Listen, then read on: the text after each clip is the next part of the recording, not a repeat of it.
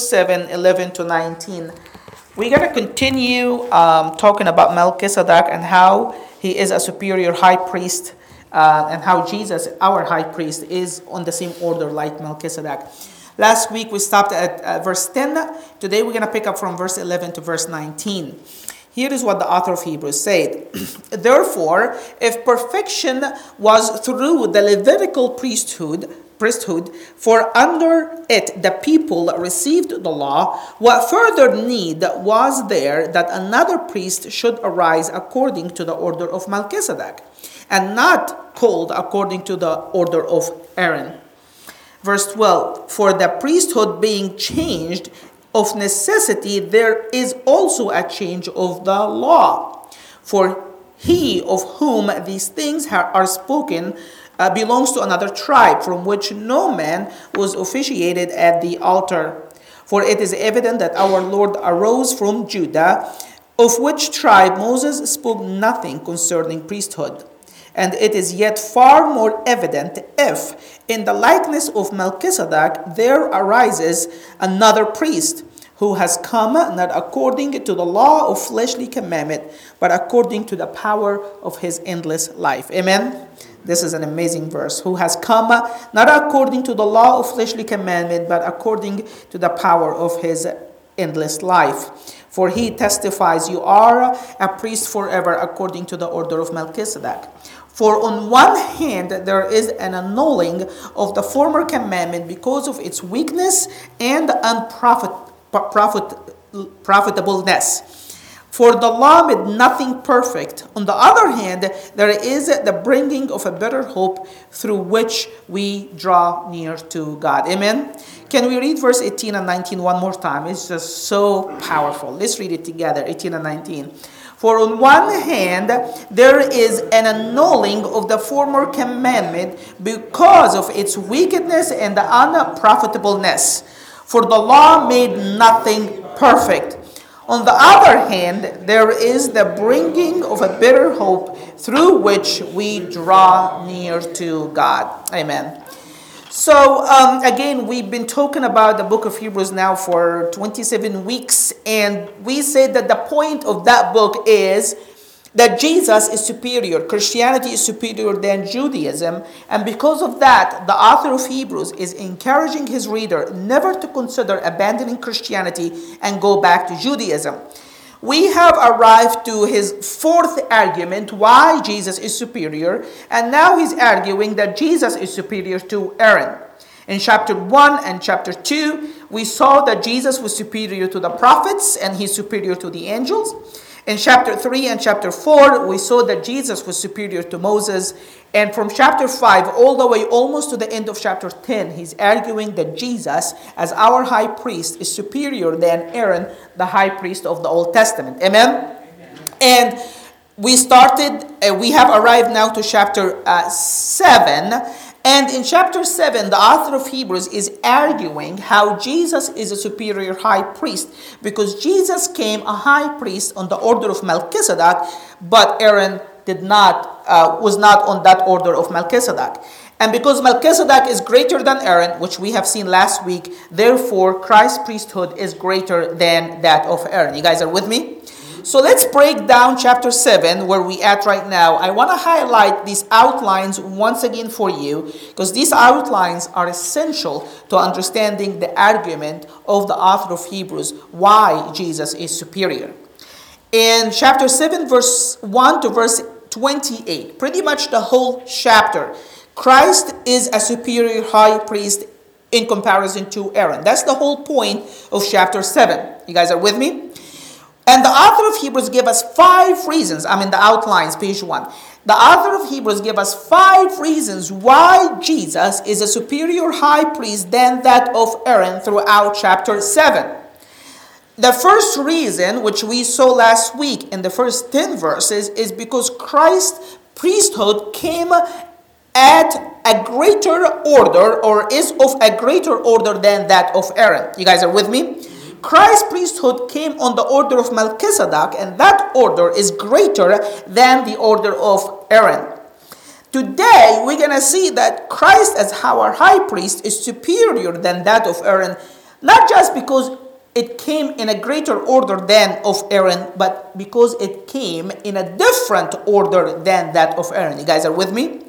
So there is two different arguments here.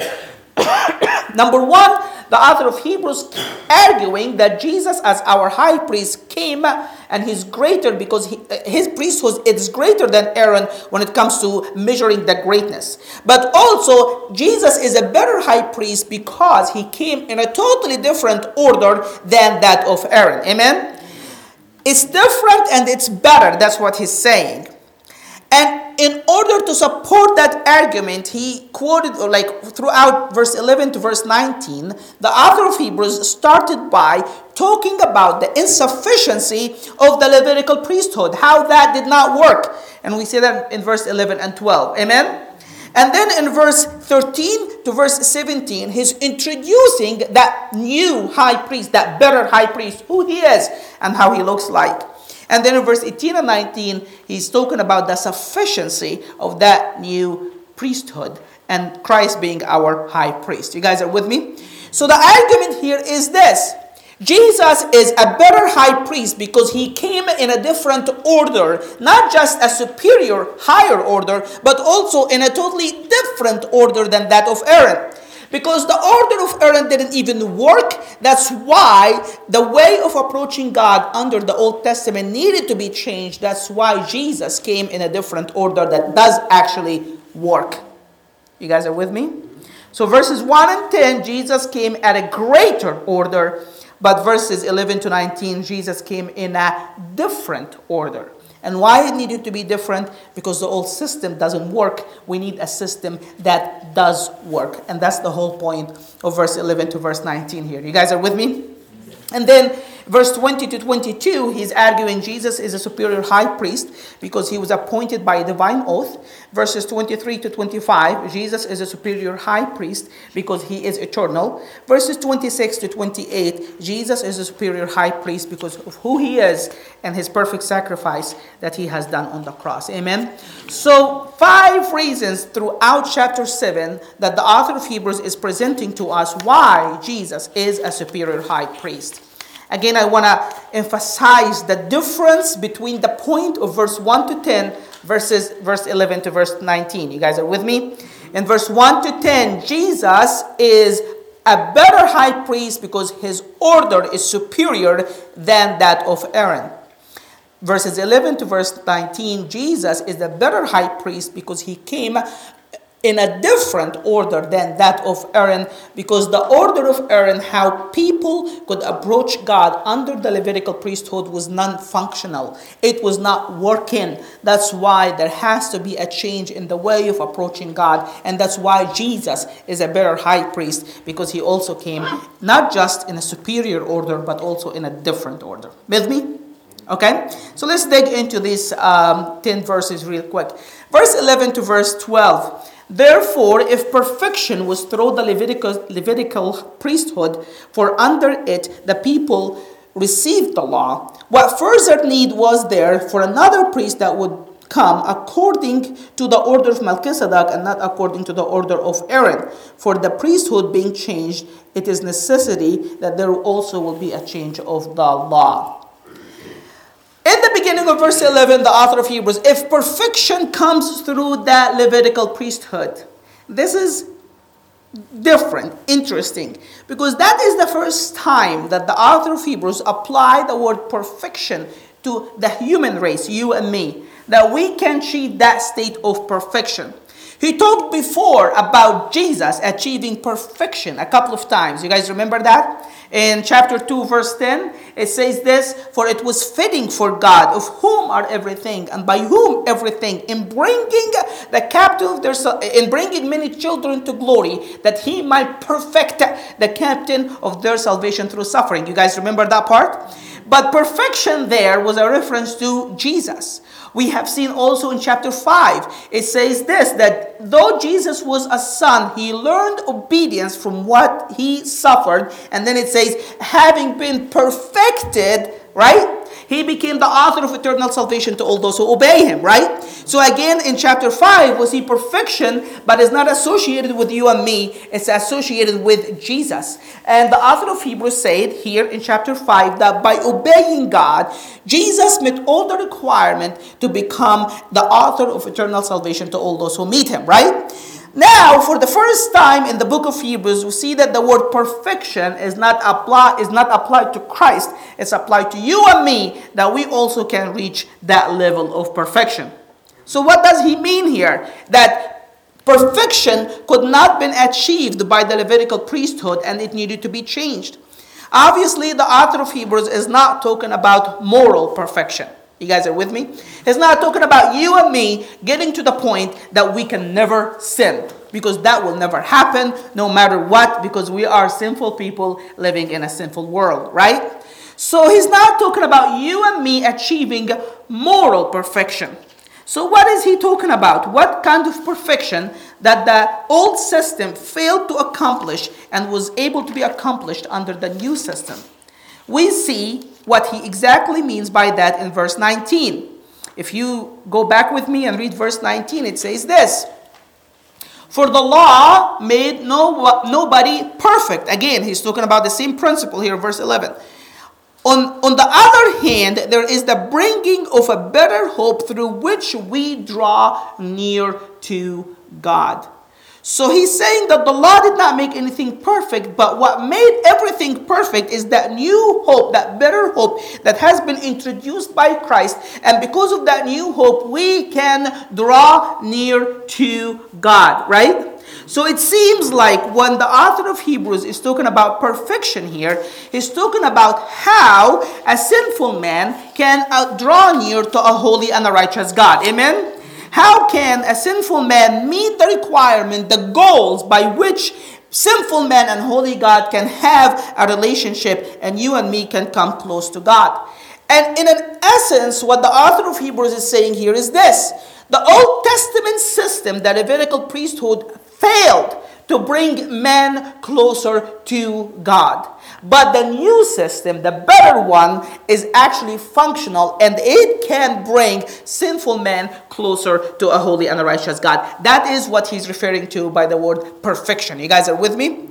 The problem is sin. And the Old Testament system, the Levitical priesthood, failed to utterly solve the problem of sin. And because of that, it by default failed to bring sinful men closer, to draw sinful men closer to a holy and a righteous God. The flip side of that, Jesus as our new high priest, a greater high priest, was actually able to solve the problem of sin. And because the problem has been solved, you and me now have better hope that by which we can draw closer to God. Amen? So that's what he's saying here. If the Old Testament was able to solve the problem of sin, why there would be a need later on to say that there will be a different high priest on the order of Melchizedek and not on the order of Aaron? What is he talking about? Where else it says, here's the question for you guys. When it says this in verse 11 and verse 12, what further need was there that another priest should arise according to the order of Melchizedek and not according to the order of Aaron? What is the author of Hebrews talking about here? That's a question for you. What further need was there that another priest should arise? What is he referring to here? Where is it?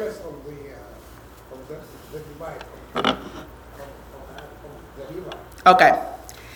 There are limitations. Correct. They didn't remove the sin to give us free access to God. Absolutely. But where is it that what is it exactly that he's referring to when he said that there was another priest that arose not to the order of Aaron but the order of Melchizedek? Here the author of Hebrews is referring to Psalm 110 verse 4, when God said, "You are a priest forever on the order of Melchizedek," right?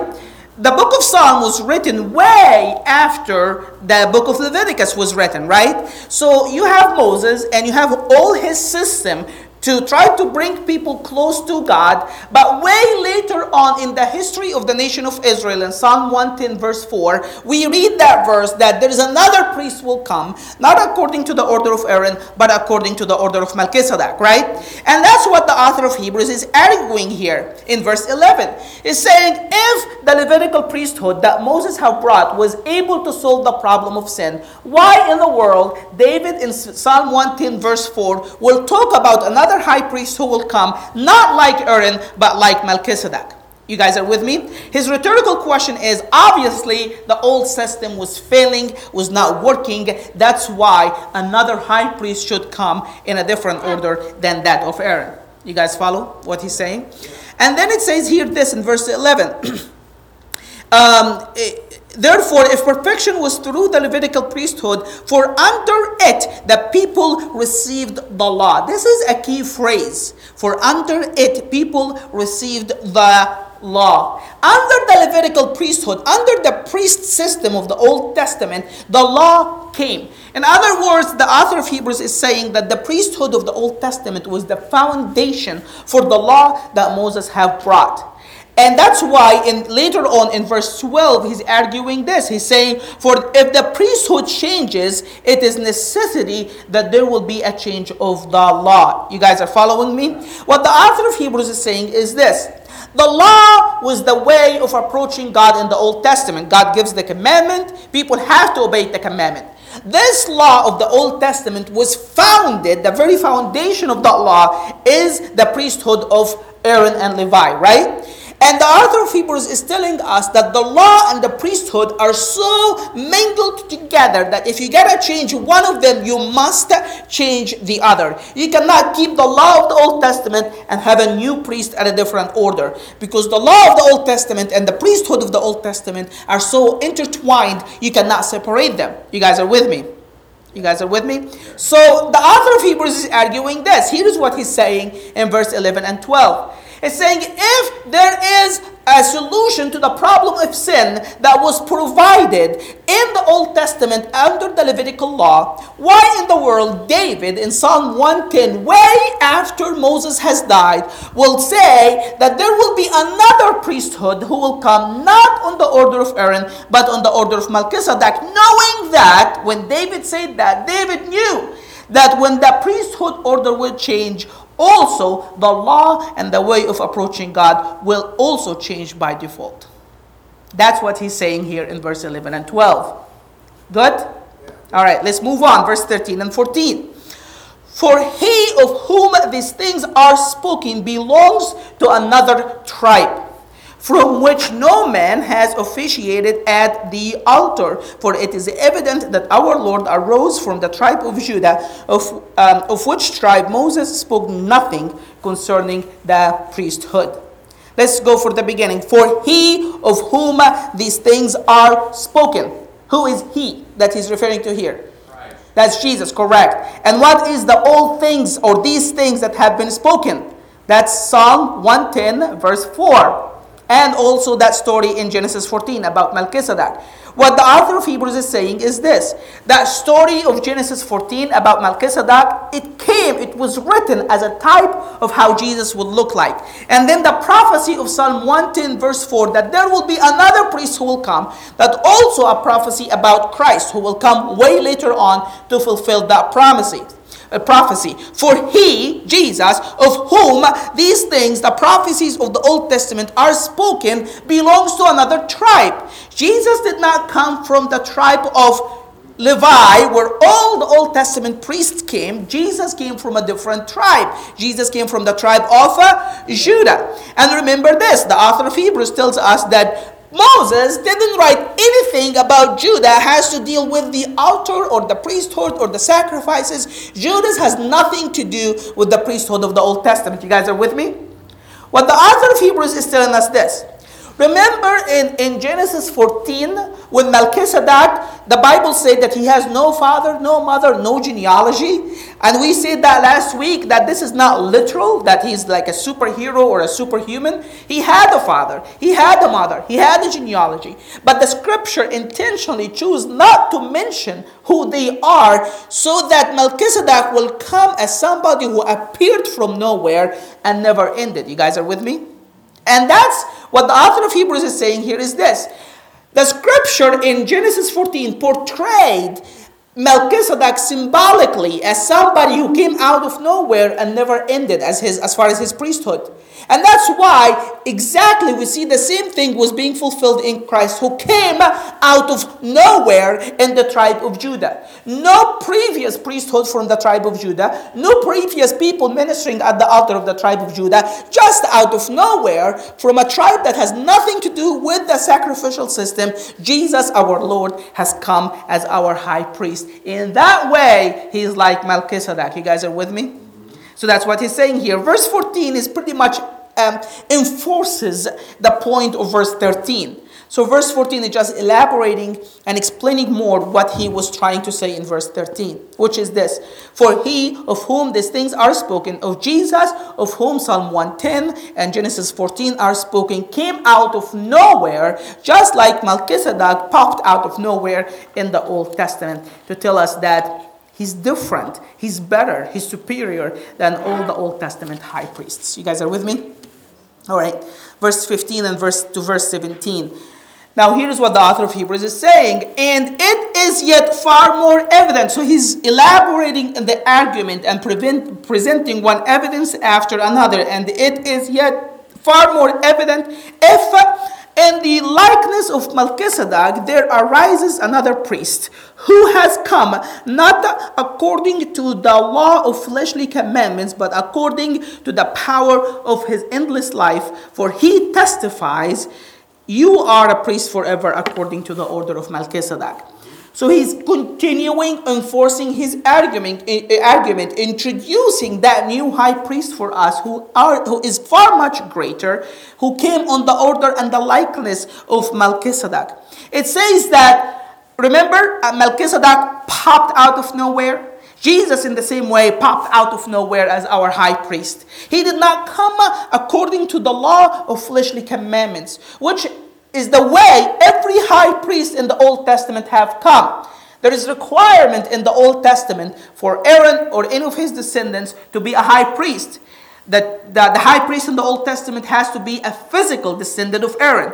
His father has to be the high priest, and his grandfather has to be the high priest, and his great-grandfather has to be the great high priest. So the high priest in the Old Testament came from the line of the high priest. You cannot apply for that job in the Old Testament. You guys are with me? You don't have to have a good resume so you can be considered for this job. You have to have a lineage from Aaron to be considered for that. Amen? Not only that, you have to be physically fit. You have to be, there's other requirement. I think you have to be at least 30 years old.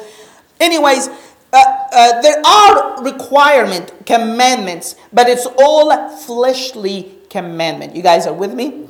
Every high priest was appointed in the Old Testament based on their lineage, where they come from, their physical requirement. It's all fleshly commandment. Jesus did not come as a high priest because of the fleshly commandments. Amen? Joseph, the father of Jesus, was not a priest or a high priest in the nation of Israel. Amen? Jesus popped out of nowhere to be our high priest, to be just like Melchizedek. And Jesus was appointed high priest not according to the law of fleshly commandment, but according to what? The power of his endless life. Jesus was appointed high priest according to the power of his endless life. Let's go back with me to verse... let's see here. Verse 18. Let's read verse 18. I want to point something out to you.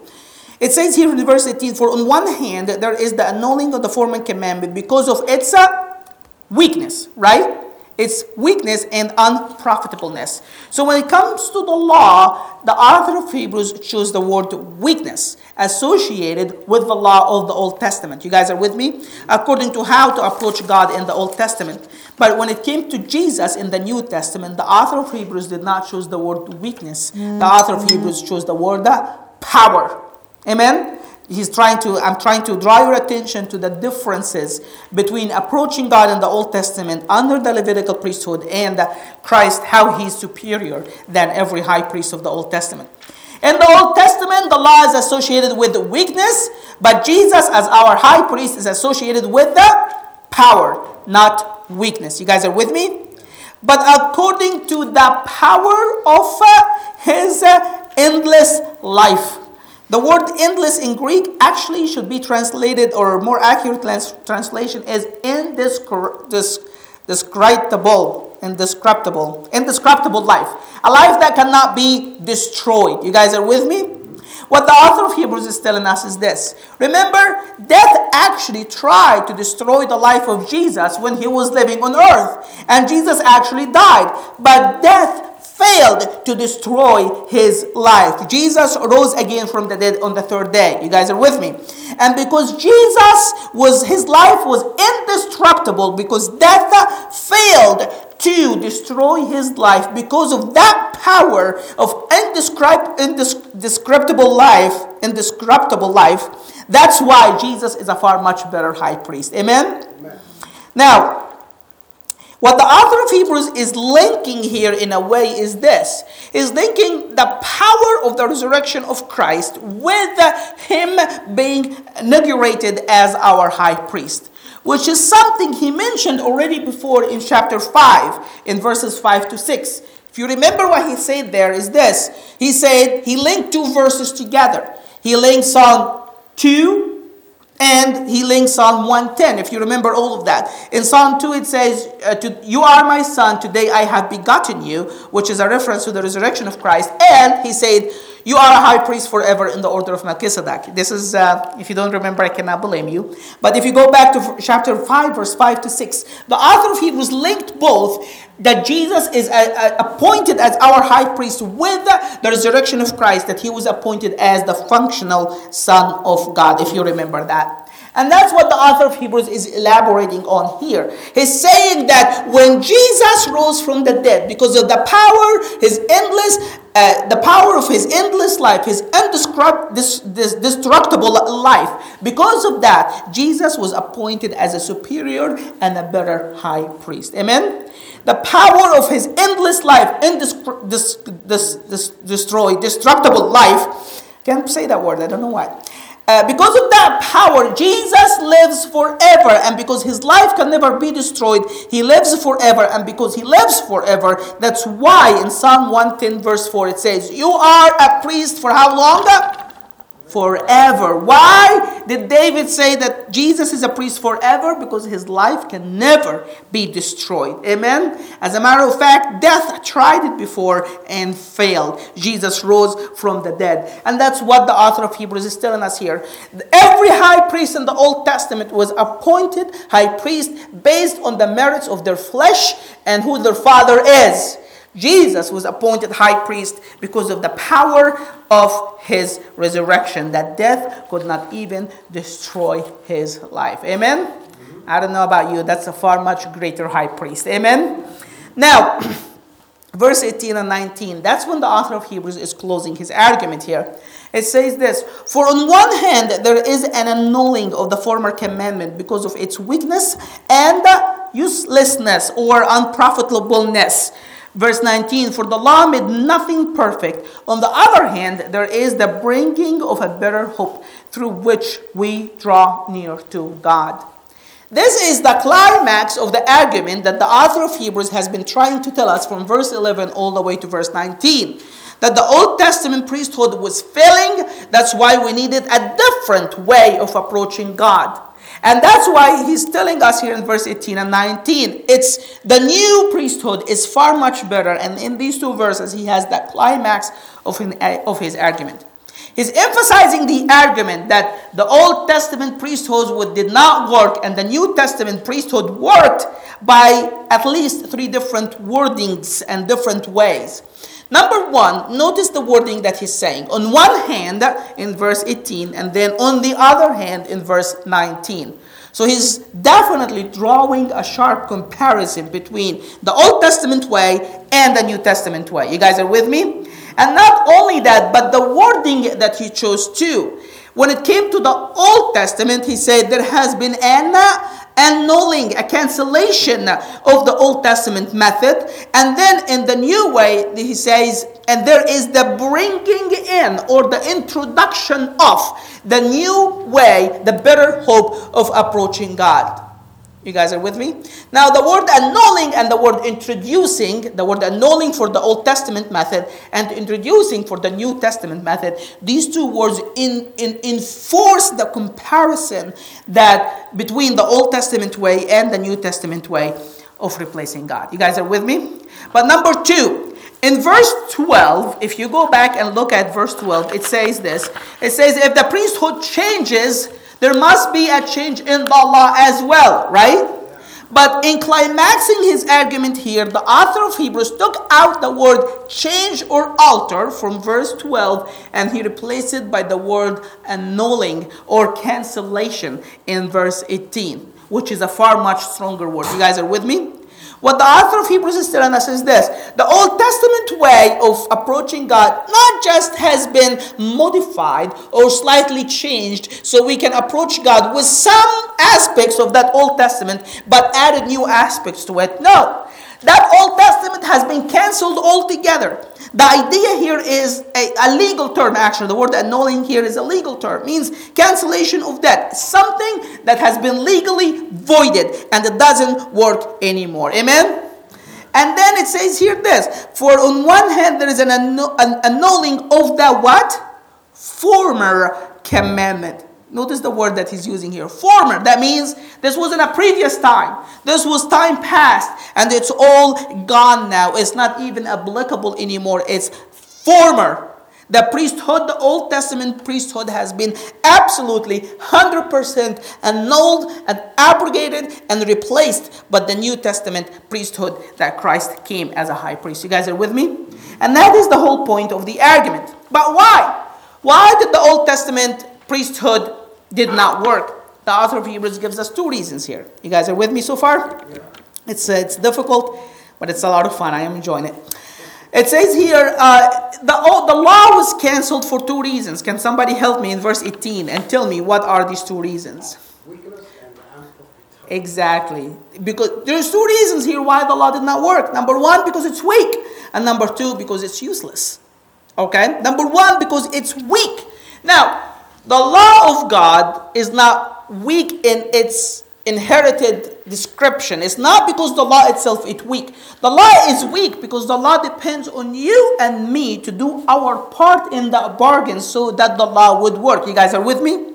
The whole point of the law is this.